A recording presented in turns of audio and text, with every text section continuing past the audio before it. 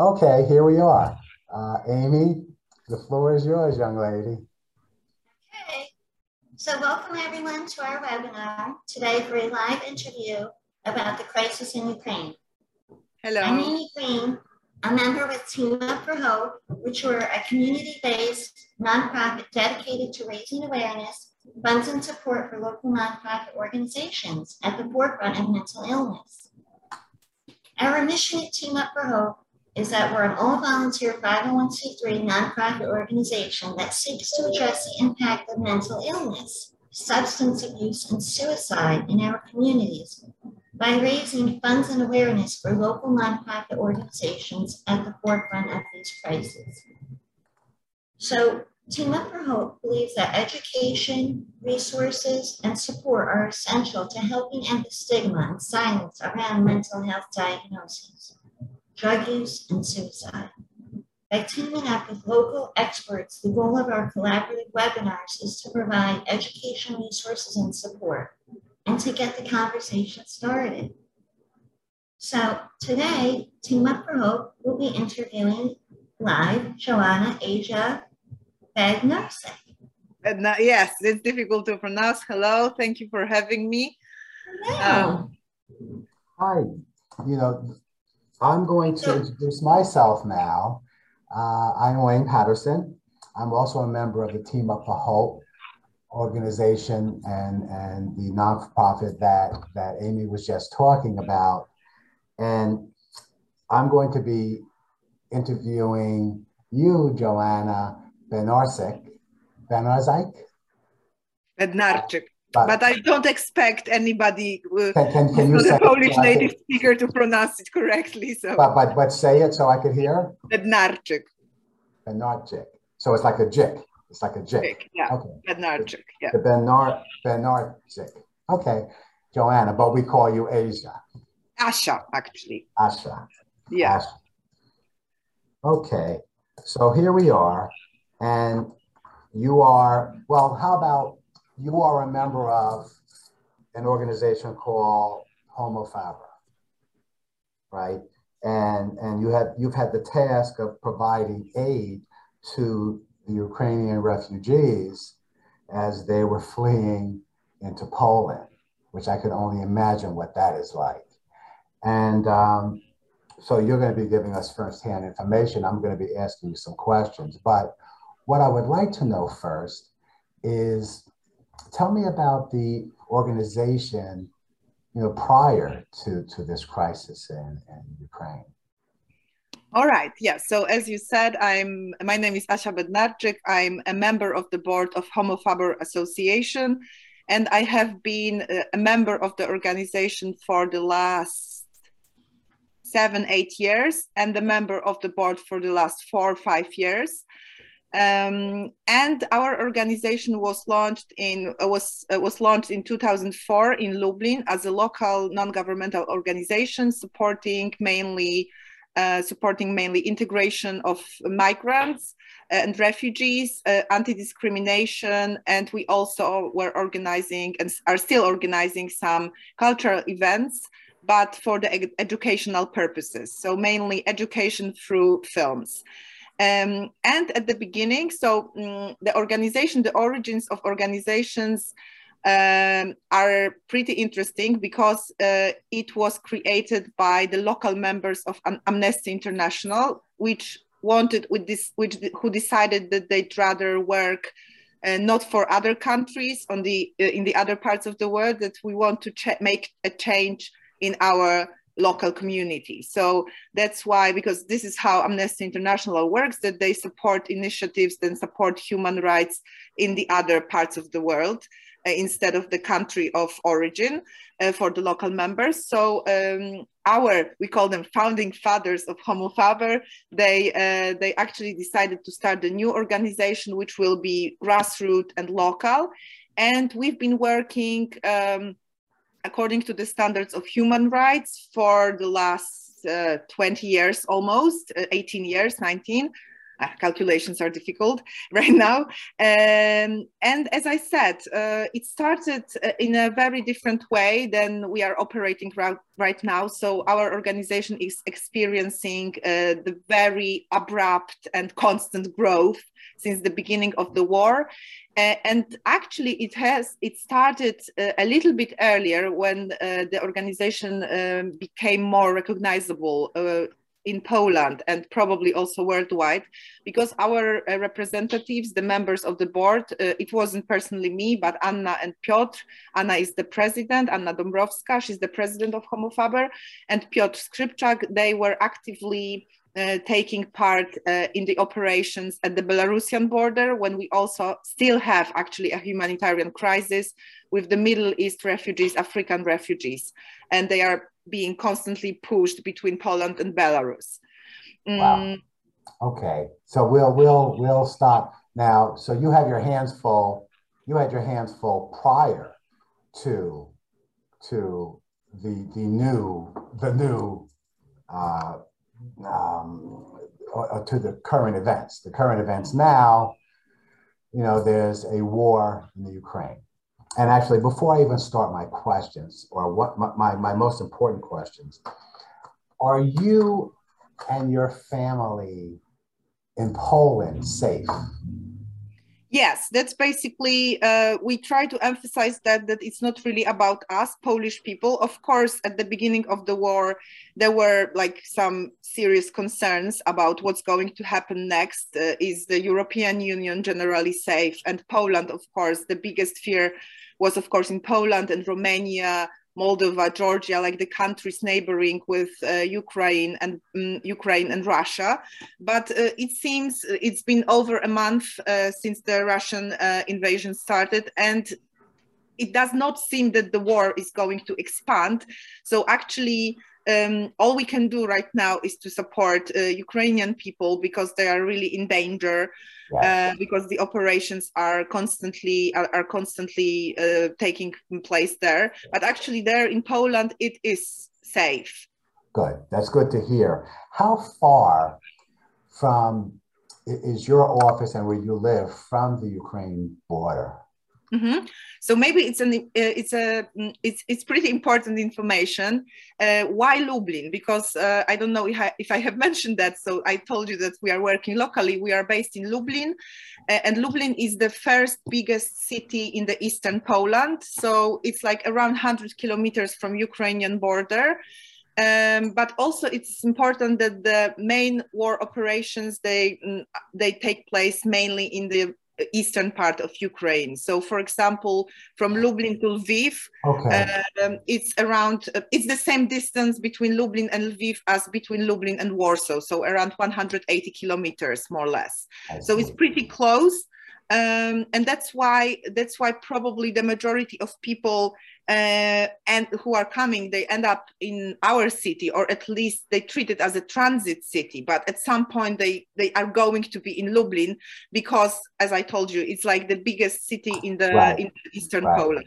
Right. So as they leave the Ukraine, they are just filtering to Lublin, because it is a big city, and big cities has more to offer, more resources, etc., for those that are traveling from their homes. My goodness gracious. So, and that was my next question, which you answered. Now here's an important question that everybody asks me. You know, we're here in the United States, and we're just seeing all of this firsthand on the news and whatever the media is sharing with us. And there are countless organizations trying to get together to send you supplies and goods and foods and money, and it goes on. What is the most critical thing for these Ukrainians to receive right now? I guess it's a very difficult question, and I'd answer that way that it depends what kind of organization you are working at.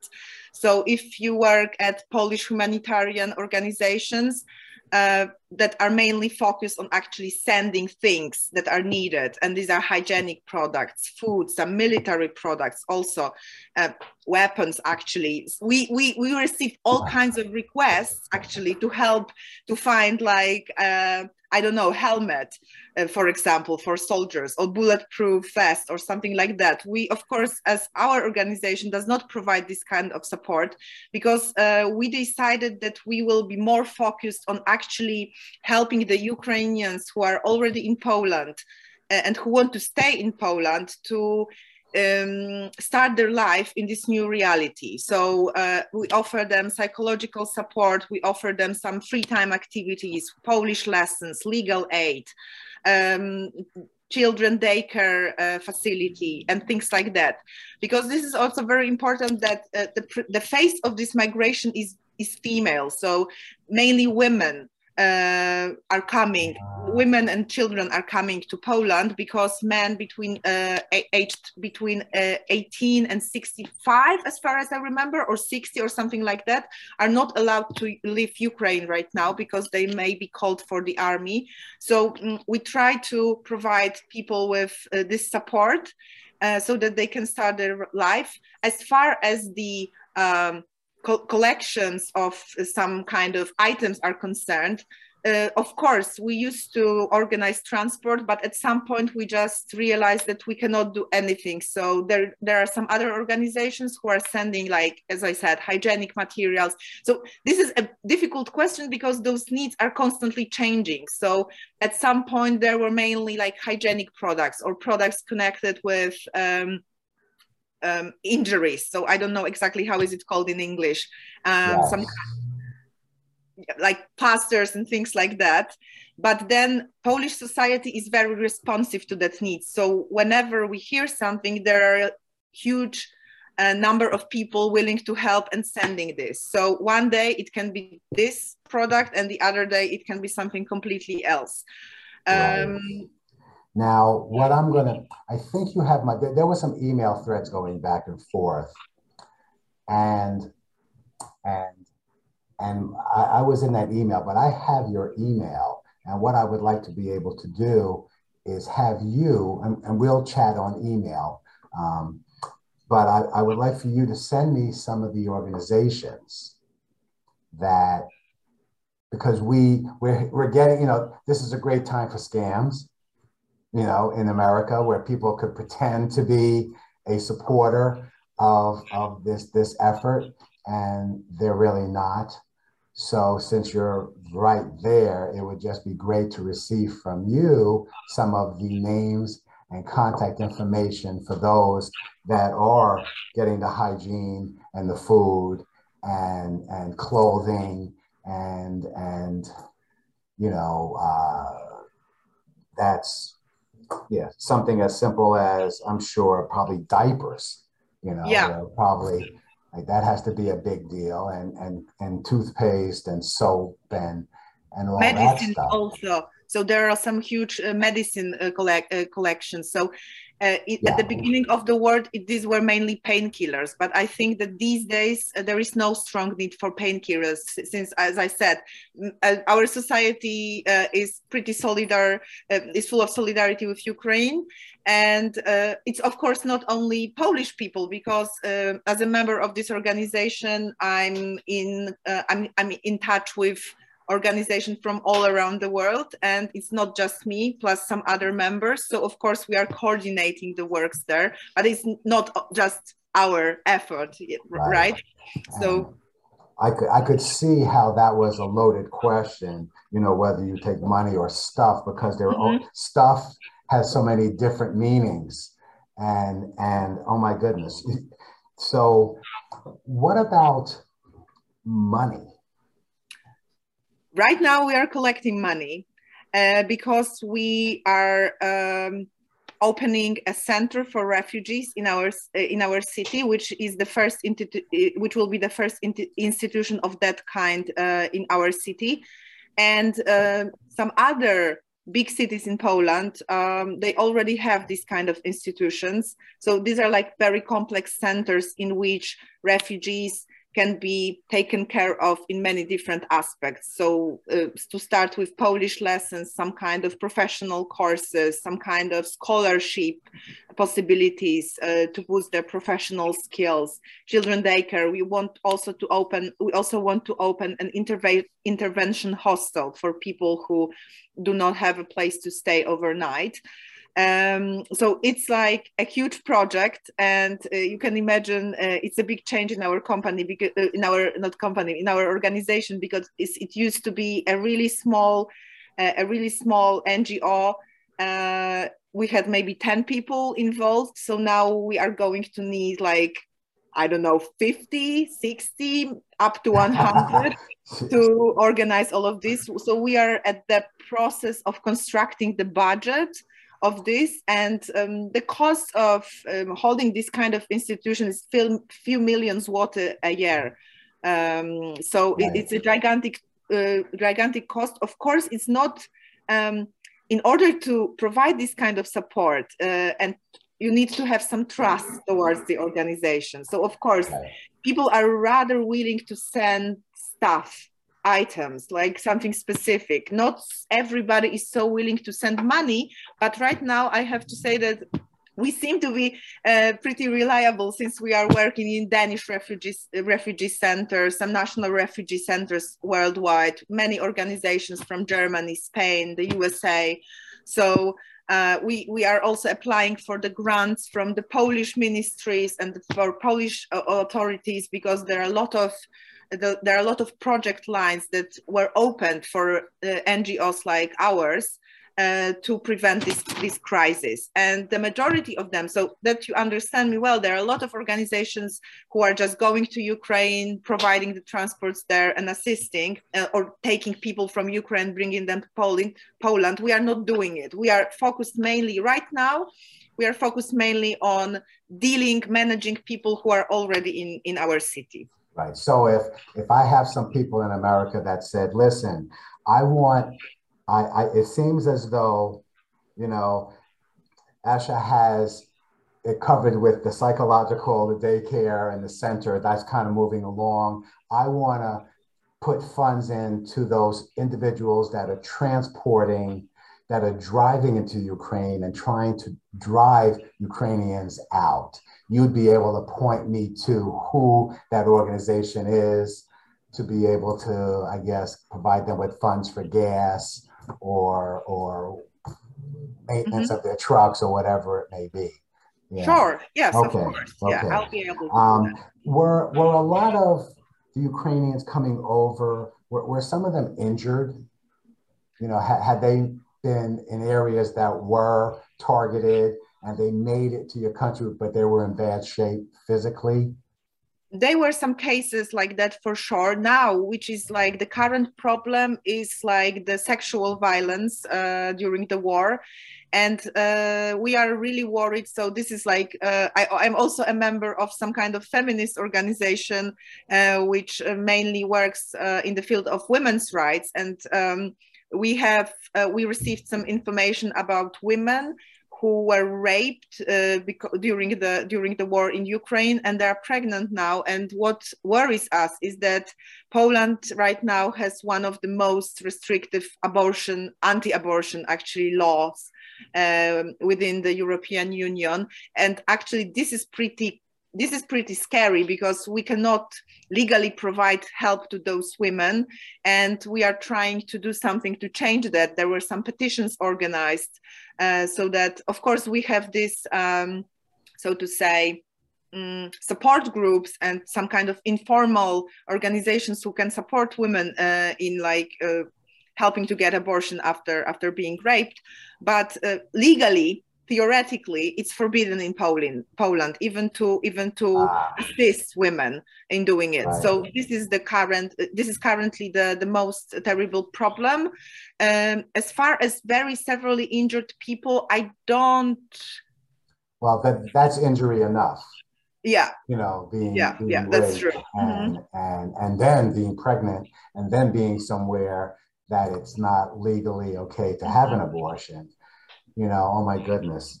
The has there been any organizations or any help to get some of the Ukrainians to the United States? This is also a very common question that we get asked, not only from the Americans, but also from other people, supporters from, for example, Western Europe. They are also asking us why the Ukrainians do not want to go, for example, to Western Europe. Why do they stay in Poland? I have some people like, I have some transport, I can take 7 people to the Netherlands, okay? But it's like, you have to like understand the specific relationship between Poland and Ukraine. So the first thing, they are very close to their home. So it's like, as I said, if they stay in Lublin, they're actually, I don't know, 100, 200 kilometers from their home, and probably they're full of hope that the war is going to stop soon. So this may be the first reason why they are staying in Poland. The second reason is trivial, but our languages are very similar. It's much easier for Ukrainian people to learn Polish than to learn, I don't know, Spanish, French, or German. Yeah, so this is another reason. The third thing, which the third factor, which I believe is very important, is that we had already had a lot of Ukrainian people living in Poland before the war, because this is the biggest migration in Poland. A lot of people are studying here or working here. So also people who were already in Poland, they would keep their families. They wanted to take their families, their relatives to Poland. Personally, I do not know any organization who organizes transports for refugees to the USA, but I've heard about some individuals. But this is mainly, again, connecting with their relatives, the families. So recently, I was... my friends were helping with the transport of some refugees to Canada, for example. It was the last week, for example. Some people are deciding to go to Spain, to France, but these are like single examples. Right. And I've heard of some Ukrainians coming here to be with friends of family members or family members that are here. And that makes sense. I'm going to move on with questions here. The children, it was good to hear that you were focusing on some childcare needs for the children, but how are they coping with like what the heck is going on? You know, and children already, you know, you figure you're at least here in the United States, you're still a child really until 21. Though 18 seems to be a number where you have some more rights, but how are they handling this whole situation and adapting, and what is being done for them? Mm-hmm. So in Ukraine, actually, you stop being a child a little bit earlier, even earlier than in Poland, because they graduate high school very early. So in Ukraine, they are 17 years old when they graduate high school. And this is the moment for many teenagers to move even to Poland to study. So we have a lot, as I said before, we had already had a lot of young Ukrainians, like very young, like 17, 16 sometimes, like they didn't, there's a 16 and a half, for example. Yeah, so they were very young and they started their independent life in Poland. So now the problem with children is that some kids are sent to Poland on their own. And in Ukraine, you have to be 15. I don't remember precisely, but I guess that the regulation says that you have to be 15 or 16, and you have to have the paper, the document from your parents confirming that you can go on your own, and you can even be a caretaker of of a kid which is even younger. Yeah, so wow. This is the problem. Again, this is some rumors, so I cannot give you very specific data or names, but actually there were some information about missing children. Yeah, so children who were sent to Poland or to Europe, to the European Union on their own, and they got lost. There were also some examples of human trafficking on the borders.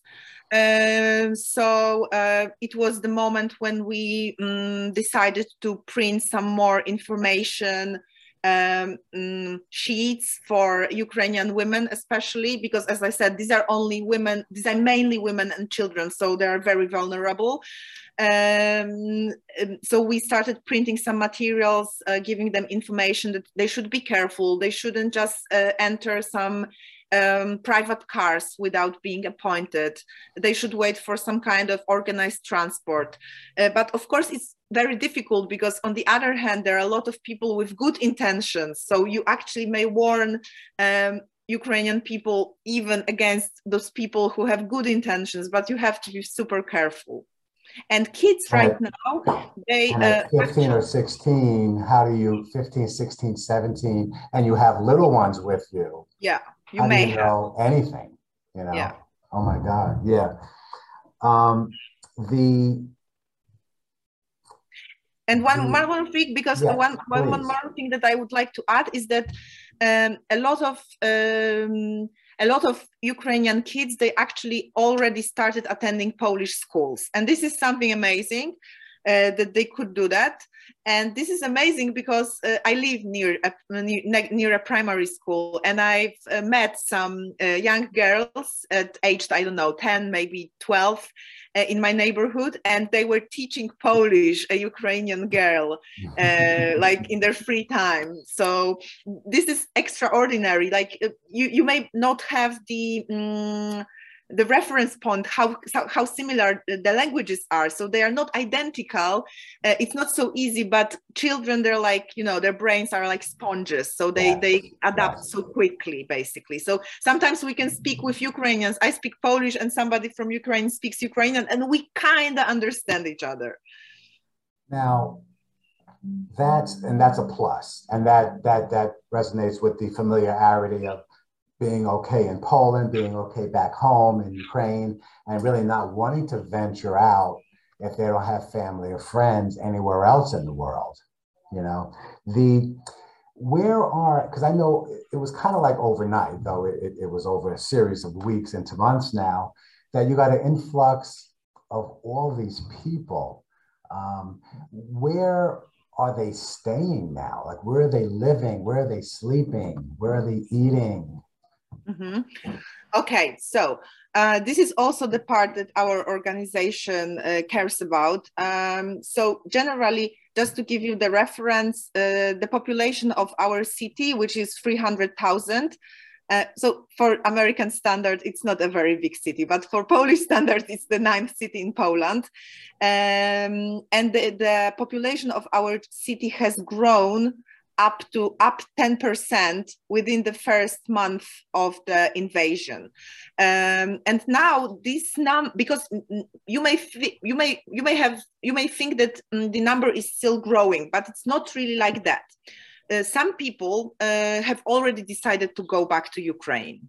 There are less people coming. So the first month was, let's say, critical, but now it's a little bit less people. So some people they've already decided to come back to Ukraine because but I don't know why, actually. And this is our big dilemma as organization. Should we encourage people to go back? How can we provide help? We cannot tell them that it's safe to come back to Ukraine because it's not. We have no idea what may happen.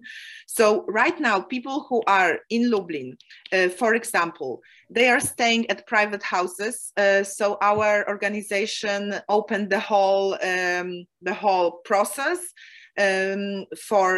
with verification for people who can be hosts for families, Ukrainian families. Of course, it's very difficult because in Poland, the majority of people still lives in blocks of flats, so we don't have big houses or something like that. Still, some of us have, but in the cities, we don't have really like houses. So usually it's like the solution for 1 week, 2 weeks tops. And usually families are coming together. So it's a little bit difficult because they want to be together. And of course, a friend of mine, she hosted the free generation of women. She hosted a mother, a daughter, and a grandmother at her home for 2 weeks. And these are people who are lucky enough to find something like that. Plus, also, some people are renting flats. This real estate market is really full right now. Of course, the prices are getting higher and higher, but also for people who who weren't able to find this kind of accommodation, there are some accommodation spots opened in every city. And it depends on the city. For example, in Warsaw, it used to be, I don't know, in the Palace of Culture, this iconic big building, like the symbol of Warsaw, or something, or maybe stadium. Maybe I'm confusing it. I'm not from Warsaw. Okay, so I'm thinking in the back.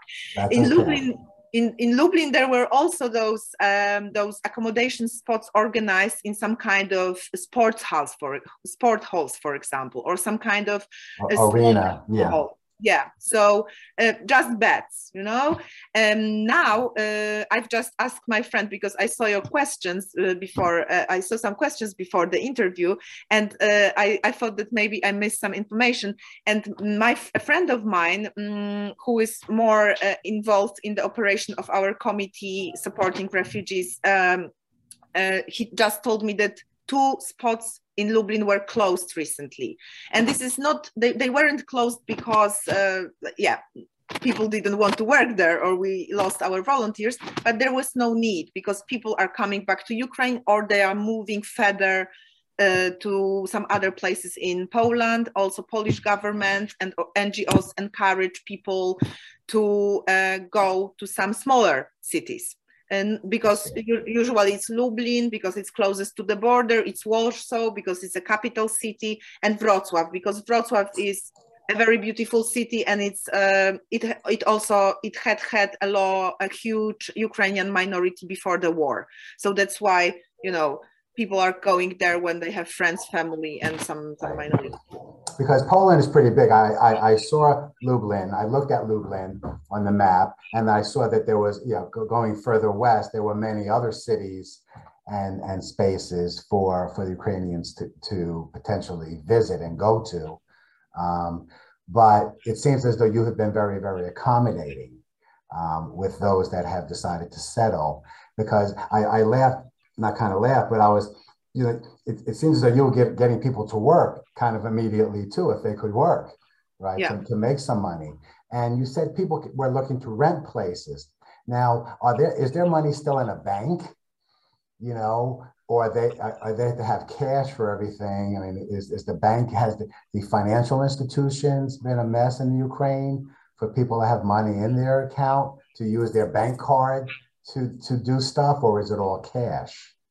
I don't think I know the answer to that question. I believe that it's possible to use the bank accounts. I also know that the Polish National Bank started some program which allowed to exchange the currency. So the Ukrainian hryvnia into Polish zloty, and the rate was pretty good and profitable.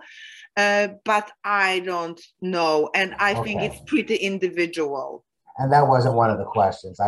You mentioned them having money to be able to rent. That's what, wow, they got money, they got cash, which would be great. Earlier, you had talked about opening up a refugee center.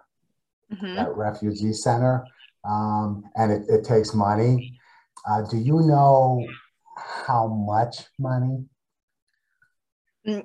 Again, it's difficult to answer because it probably depends on the city and on the center.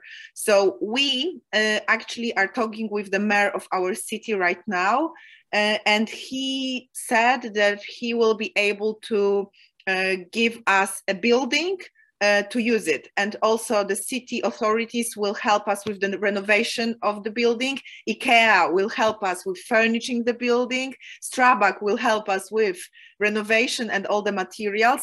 So basically, right now, we mainly need money to hire people. So to hire that many people, it would be around $100,000 a month, I believe. I need to take my calculator because I don't know if I'm not telling something which is not true right now. That's okay. And you and I will continue our questioning and dialogue after, after and into the oncoming weeks as well.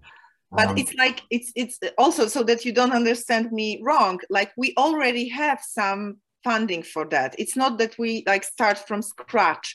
We've already gathered a lot of money. We've already collected a lot of money as our organization. And these are very diverse ways of funding. So we started fundraising campaign on Facebook. We had a lot of private donors, and really Polish society, it was very uplifting to see the Polish society's reaction to what's happening. And we are not the only organization in Poland that is worth supporting. That's the other thing. So I just, I can just imagine how great it's working because of this solidarity. We also cooperate with a lot of, as I said, Danish Refugee Center, for example. So they provided us with some kind of grant, which is like the typical grant line. So we had to apply, we had to write the budget, we had to write the project and everything. Then we'll have to write the summary of it and report to them. So it's like we try to be as transparent as possible. And tell me what that center was going to be used for again. So the center is going to, like, the building which the mayor is thinking about to give at our disposal. Of course, not give. It will be like some kind of lease agreement between our organization and the city authorities. So again, we need to have some lawyer support and things like that. It's a pretty nice building in the city center. It's a huge space, actually, which is not used. So we are also not kicking out any other institutions or people. And on the first place, it will be the head of organizations. And the city authorities, they really want to encourage us and our organizations which are working with us for this committee, because we are Homo Faber, this is the organization, but with some other organization, we started this committee for Ukrainian support. So first of all, it will be the seat of the companies, but we don't need much space. We just need a few rooms to use as the office space. Right. But you said you went from 10 people to 50 people as well. So you have you 5 times your size. But also, we were 10 people, but not everybody was hired by the organization. So for example, I was a member of the organization, but I was not hired like on a daily basis. I had my own other work, but I was just like cooperating if need be. And now we already have people that we would like to hire, because since the beginning of the war, we have been cooperating with like hundreds of volunteers, and we already know who is the most reliable, who has the strength and this physical resilience to do this kind of activities, who can do what. So we actually, our biggest strength is like human resources basically right now. And it wasn't like that we are just like, running on the streets of Lublin looking for some people to hire. We already have people that are very trusted. And the final plan is very, I would say, ambitious, because we want to have the intervention hostel, some kind of in this refugee center, intervention hostel. We also want to have legal aid, psychological aid, some kind of free time leisure activities for women mainly. But in the future, we are also thinking of building Polish lessons, classrooms, of course, and Ukrainian classrooms for our members, for Polish people, because we also think that we need to speak the language to start working with refugees. But also we are thinking about some kind of workshop in which people could gain some professional skills We also think about making a cafe, opening a cafe that would hire only refugees.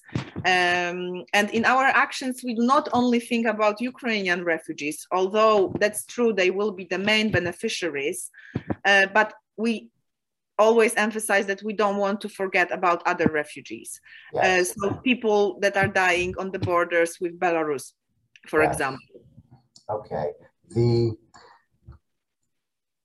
It is ambitious, and I look forward to see what's going to be coming over the months and years with this center and with your organization. It's going to be pretty exciting. You can visit us, maybe. What's that? You can visit us, maybe. Yes. Yeah, once the war stops, we gotta, yeah. But I know there are a lot of people flying back and forth to your country. Yeah.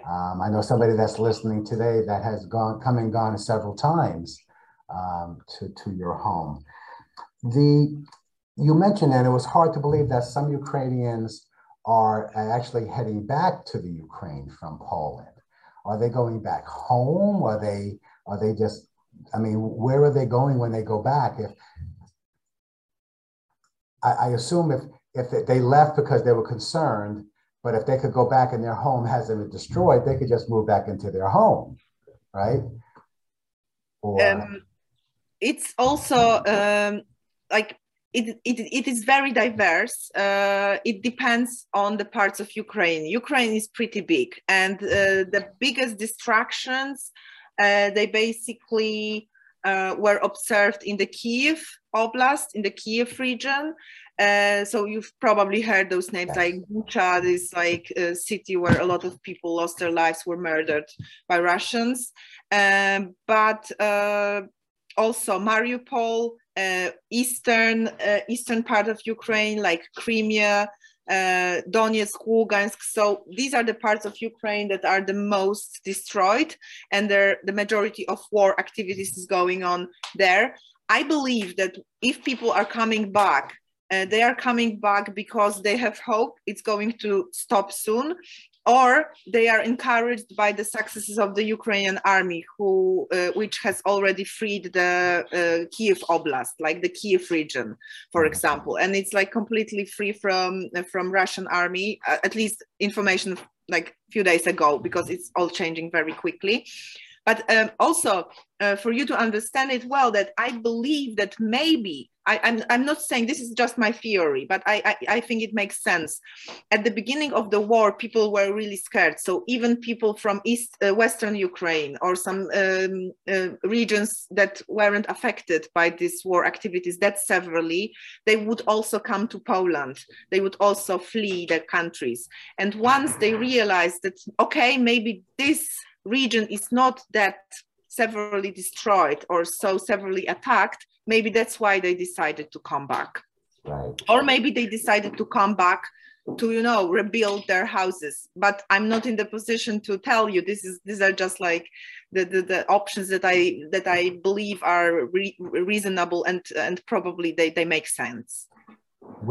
Speaking of rebuilding, will there be support available from at least Poland to help with that effort, with the rebuilding? Or that's a bigger picture, really way above our pay grades here in this conversation, I guess. But because if something's destroyed, then I know the United States, everybody gets involved, right? And they kind of send support for the rebuild. You had touched upon this a number of times, and you're providing it now with the psychological support, because we know that this is a traumatic, and this is right up our alley, where Team Up for Hope focuses our effort on mental illness.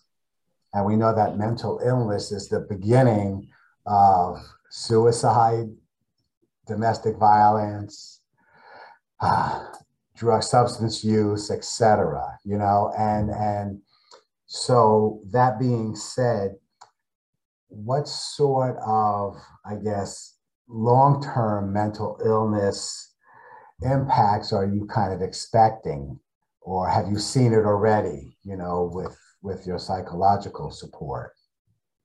For the time being, no, but to be honest, I'm not actually, I'm not the person responsible for psychological support because I'm not a psychologist. And we have a member of our team, actually she's the representative of the city authorities and she's educated in that direction. And she coordinates all the works in Poland. So right now, I don't think that we have anybody that is undergoing like some kind of permanent treatment. Probably there are some people, but maybe they're using some individual ways. For us, as far as Homofaber is concerned and our refugee committee, these were mainly some kind of intervention. I have a problem with this word, intervention. Yeah. You're doing very well. Psychological aid. Yeah, so it's like somebody in crisis, we have this phone number, they would call us and they will receive like immediate support. But I don't think that we have a permanent program yet. Right, because it really doesn't happen right away. Yeah. You know, the impact of this trauma, it's going to happen over the months, weeks, years to come, you know. We want to prevent actually these kind of things you were talking about, like some kind of mental illness breakdowns and things like that. But so that's why the center is so needed, because we also need a safe space for those people. So not right now, the committee is operating at the cultural institution, which was also amazing.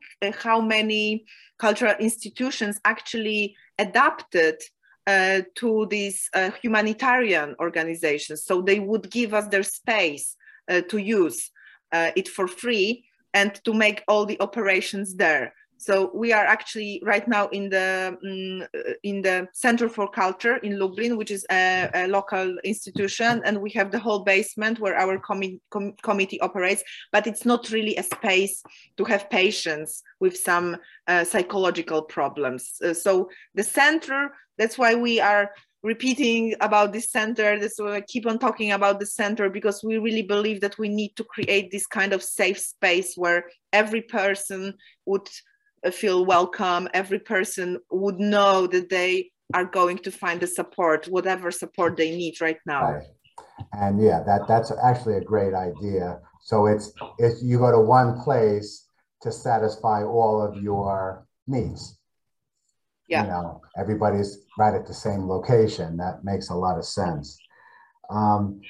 Hindsight being 2020, is there, because these were questions that were sent to me by some folks as well, where is there, would you say, was there something the Ukrainians wish they had known before the crisis? Like, could they have been better prepared,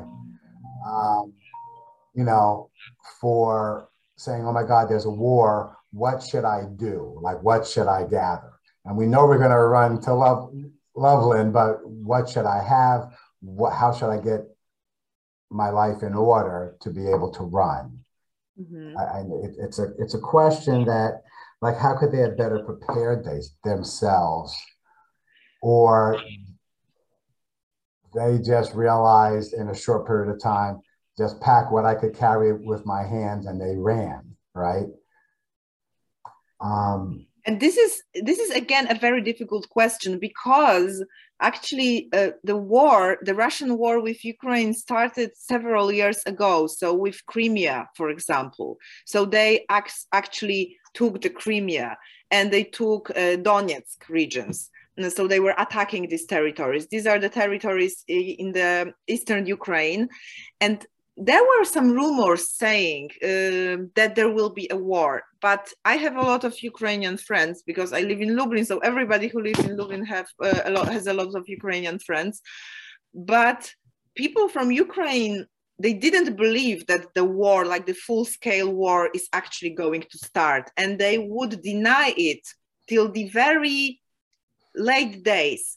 And actually, again, I don't feel that I'm in the position to speak on behalf of Ukrainians. Maybe you can have some Ukrainian member of our community for the next meeting or something like that. So I believe that they would be able to answer these questions because they know this internal relations, these political relations within the country. And of course, my Ukrainian friends told me that they don't believe there is going to be a war. So I also didn't believe there is going to be the war because I thought that they knew better. But actually, on the other side, at the same time, they were investing a lot of money to their army, and they were getting the army ready because Ukrainian army, like I guess that even Putin didn't expect that Ukrainian army will be so well equipped and so well prepared and so brave actually. Because if you compare like Russia and Ukraine, it seems like impossible thing to do actually to resist these attacks for such a long time, and it's actually happening. Of course, they have international support, but the sanctions are, in my opinion, they are not that severe as they should be, as they could be, for many different reasons, which are difficult to analyze right now. But actually, I think that people in power in Ukraine, they might have expected that it's going to happen because otherwise they wouldn't train their army so well. And it's a really great, well-equipped army and a very efficient. Right, we have here media blasting us all day. There's information from news, information. And we have this information that we get from the news and from all these social media outlets of information. Is it the same over there in Poland and Ukraine, where there's news, like 24 hours a day, 7 days a week of news to keep people informed of what's happening in their country? In Poland or in Ukraine? Both. Mm-hmm. So in Ukraine, again, I don't know fully how it looks like. I believe that, yeah, so these days people have the access to the internet, so they basically can follow the information. In Poland, of course, now it's just like with, I'm sorry, maybe it's not a fortunate comparison, but it was the similar situation with the COVID pandemic. Yeah, so when it started, it was on the loop all the time. These right now, it's over a month. It's almost 2 months, actually. I'm just looking at at the date. It's over 2 months. So of course, this topic is not used that often, but still it's ongoing. I also can use my example. So when the war started, I was actually having holidays in Spain and I was on my phone 24/7. I couldn't sleep, I couldn't eat, I couldn't do anything. I was so afraid about my home, my family. I didn't know whether to come back or not. But then I came to my hometown, and I was like, okay, it's just a lot of work to be done right now. So it's really good that you are here and not somewhere else, because actually, as I said in the first question, we are safe in Poland. But yeah, this is one of the most. Actually, I was pretty surprised that in Spain this topic wasn't that popular. This was my impression, that in Poland, all the media, they were talking about it only and nothing else. And in Spain, when I was during my holiday and when the war broke out, I had a feeling that it's not that intense. But of course, this is this proximity of the war zone. That's why. The reason I asked you that question, because you had mentioned that it seems as though the Ukraine armies were prepared, but yet there were friends of yours that said, it's not going to be a war. It's not going to be a war. It's not going to be a war. So there was a disconnect between the information that the military knew, or politically the politicians knew, but the people didn't know, that it was going to really be happening. They didn't know, or they maybe didn't want to accept that it may happen. They didn't want to believe that, it's, because it's like when we talk about wars, actually there is always a war somewhere in the world. But the thing is that I think that we haven't thought that it's possible that it will be actually almost in the European Union, like on the borders of European Union. And this is what's so shocking for people. So of course it's terrible at the same time, because when we think about Syria, we are not so shocked. And when we talk about Ukraine, everybody is shocked that it's possible to have war there. Any war is terrible, right? So we should be equally shocked for all of them. But I understand why it's going on like that, yeah? Because we believe that no, it's impossible, especially after the Second World War, the First World War. We find it difficult to believe that something like that is happening again. Yes, yes, and you know, the United States, we never think that our land here is ever going to be invaded, and we always feel safer. We're always watching, you know, demolitions like in Ukraine and wars that have happened, you know, throughout the world, never us, until 9/11. Yeah. And when we had 9/11, it woke us up a little bit, and we said, "Oh my God," you know, it was terrifying. What? Yeah, I remember that. Oh, also, horrible. It was also I remember that day very well, because my mom made me translate American news into Polish for her. So, and I also had an opportunity to visit the memorial in the New York City. So it was very touching. Yes, yes, and we still to this day get a lot of media about the war that's happening in Ukraine. It's on the first page of the New York Times every single day. So they're informing us that it's still going on. What do you think will be the most important first step for the Ukrainians once the war and the violence stops? Well, they would have certainly a lot of work to do in rebuilding the country which is destroyed. But as I said, not all the country is destroyed, but there are regions that are really heavily destroyed. Kyiv itself, and a lot of sites and monuments, a lot of churches, for example, a lot of temples and things like that. So they basically would have to start probably from scratch in some areas in their country. Right. But they have a very powerful president, and he's very trusted. So I believe that he can be the leader of that change. And with him, I believe that we are big fans of Ukrainian presidents, of Zelensky here in Poland, and he's like a hero for us.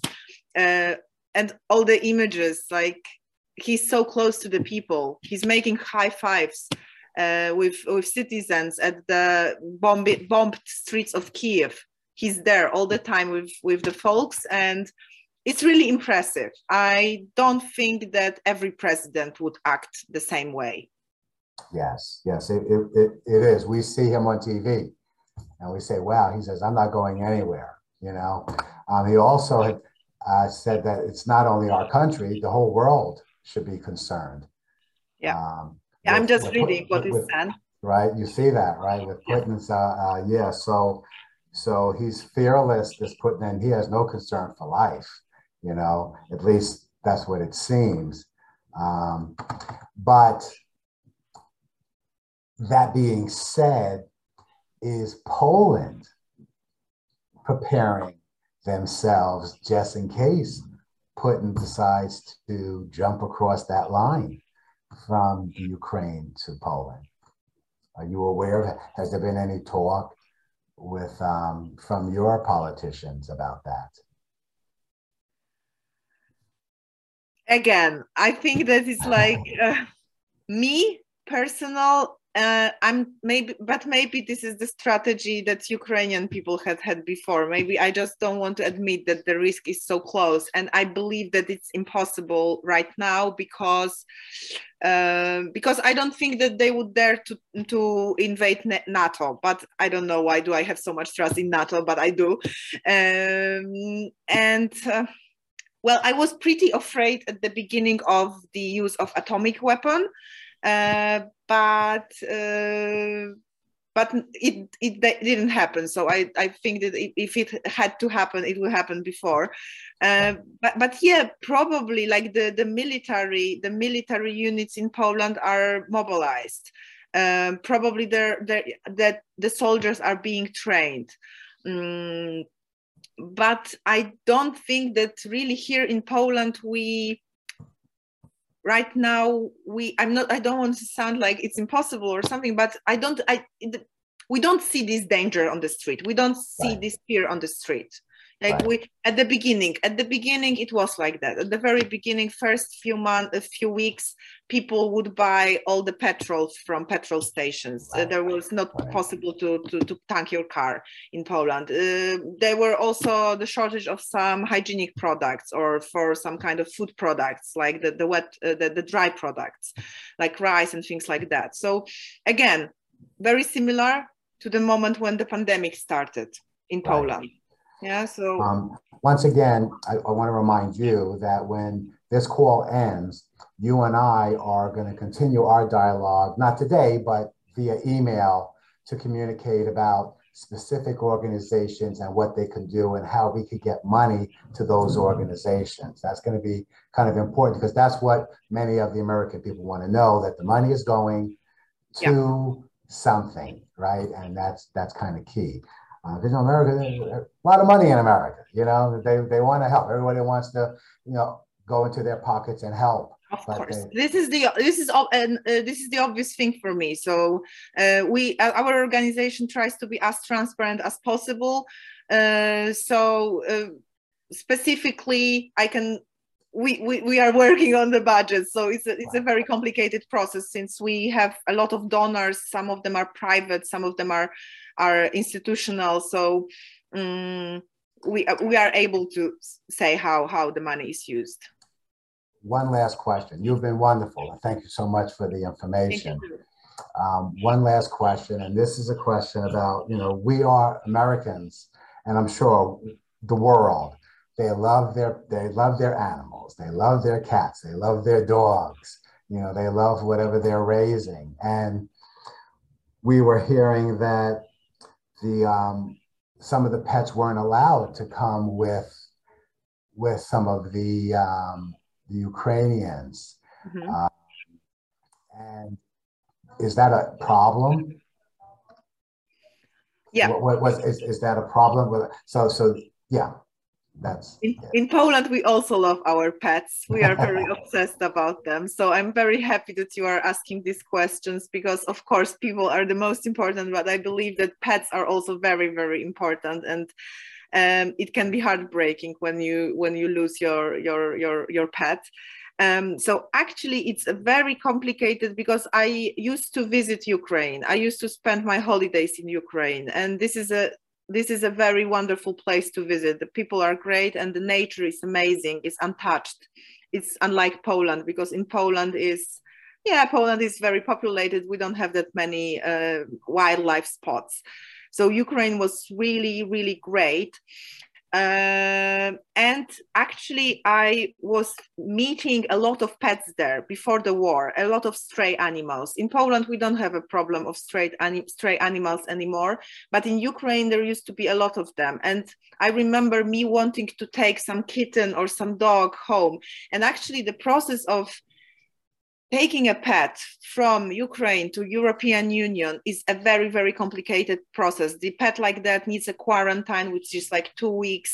So basically, you cannot do it without help of somebody who is living in Ukraine and can take care of that pet for some time.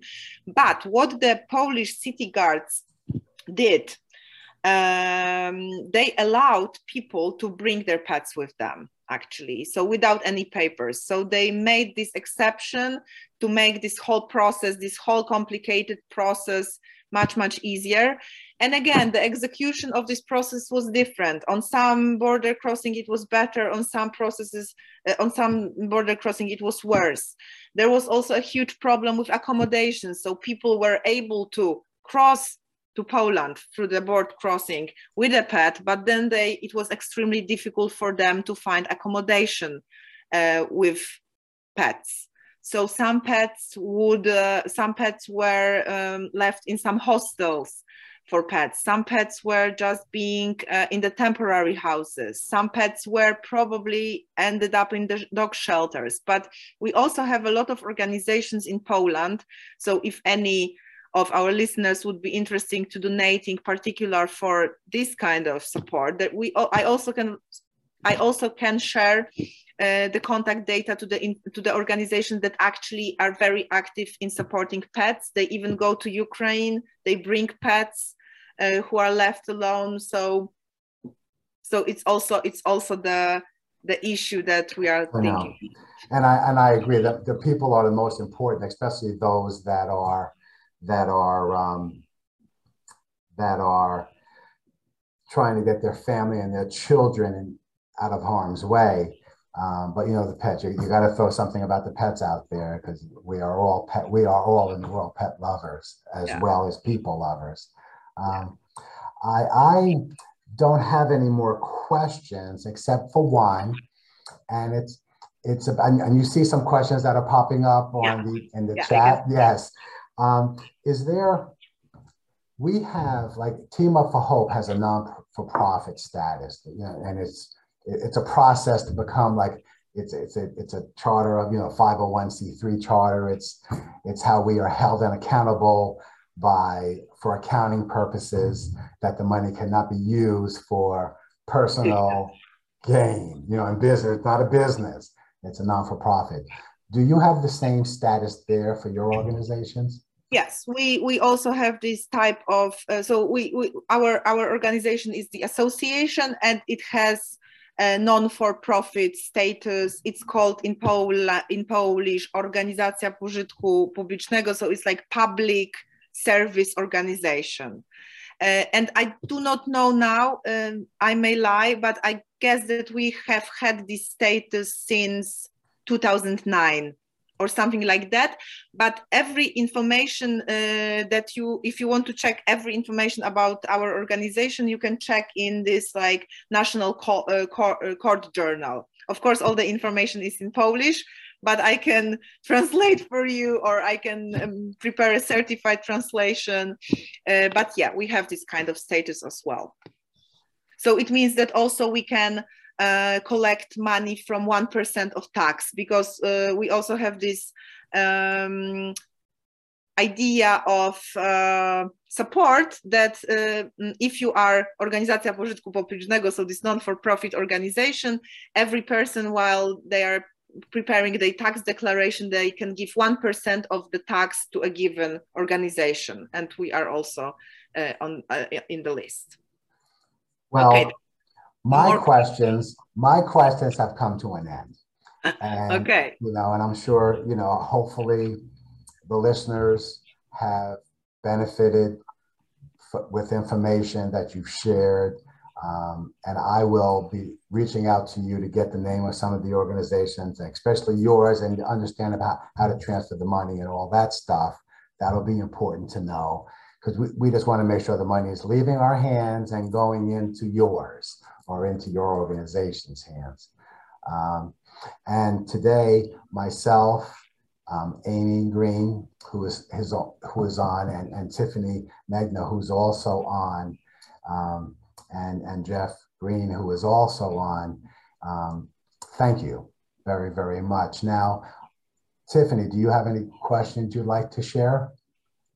Or Jeffrey? I just want to say how impressed I am. I mean, I've been sitting here listening. I wrote a few things down that I was going to ask, but you were pretty thorough, Wayne. I went into this, a little hesitant, wondering if it was going to be awkward and trying not to be offensive in any way. And the way you spoke, your English, and you just feel your emotion through your words. I wasn't expecting it to be so thorough, and I'm just so impressed by you personally. It makes you want to help even more than before meeting you. I think as a country and as an organization, we can need to make it real and focus on exactly what we can do that you need. And you've taught me a lot. I knew nothing about the rape you know, the thought that I am a mother of 2 daughters, that's going on and no one in this country probably even knows about it. Like, that's definitely something that we as an organization could come together and try to get specific help for pregnant women escaping Ukraine, if that's something that you tell us you want us to work on. You know, obviously the mental illness is something that we're passionate about, but that doesn't mean we can't expand and be more specific on how we can help you.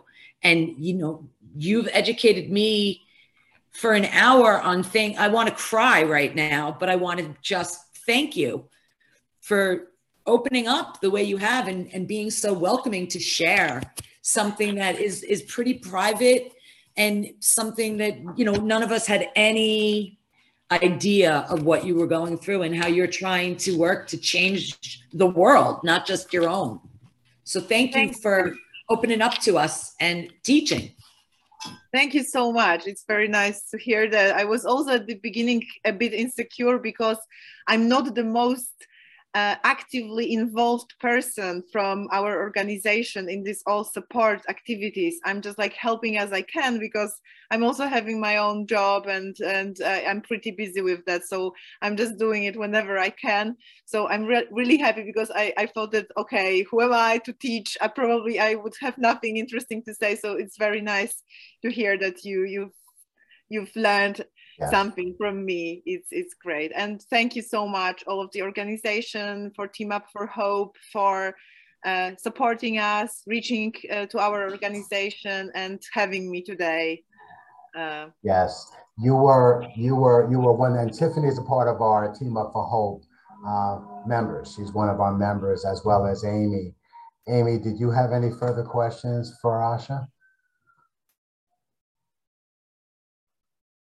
You're on mute if you know. Yeah, I would just like to say, anyone who wants to donate, you can visit our website, teamupforhope.org, click on the donate button. 100% of proceeds from today, from learning so much from Asha, thank you so much. You've been so wonderful. 100% will go to her charity, which we just spoke about, to help them who really need our help. So thank you very much for everything. Thank you. Asha, is there any, you know, it's funny because you were volunteering in the beginning, Asha, right? There was no pay. You were like we volunteer for Team Up for Hope, and we have countless not-for-profits here, community service organizations that people volunteer their time for. And you were doing it for something that is the forefront of the news today. And people are dying and women are getting raped, which was horrible to hear, as Tiffany had mentioned. I didn't even think of that. I didn't even think of there being the injury. I was thinking of battle injuries, not the other things that occur during war, which are horrific. So that was enlightening. And it was great to have your perspective as a volunteer on what you're seeing and what you're experiencing. That's what we were looking to broadcast today. Just bring awareness and how it's affecting people like yourself in your home land, you know, and you did a great job articulating it. And I know we had like a million questions, and I apologize about that, but it was informative. It really was. Okay. Is there anything you would like to say to us before we sign off and share with us? I just want to thank you one more time for reaching our organization, for having me today, for giving me the platform to talk a little bit about what we are doing here and how does the situation look like. And of course, thank you for donations and support with our operations and trust you gave us. Thank you. Thank you very, very much, everyone. Our time has come to an end today. Hopefully you have brought some awareness about what's happening, you know, and what Homo Faber is doing in Lublin, Poland, and aiding the Ukrainian refugees. Peace and love to everyone. And I wish you nothing but the best. And you and I will be communicating via email, Asha, as the days and the weeks go by. Okay, I'm looking forward to hearing from you. Thank you. Yes. Have a good day. I have evening. So Yes, I know it's late here now. Yes. Take Bye. care. Bye-bye. Bye-bye.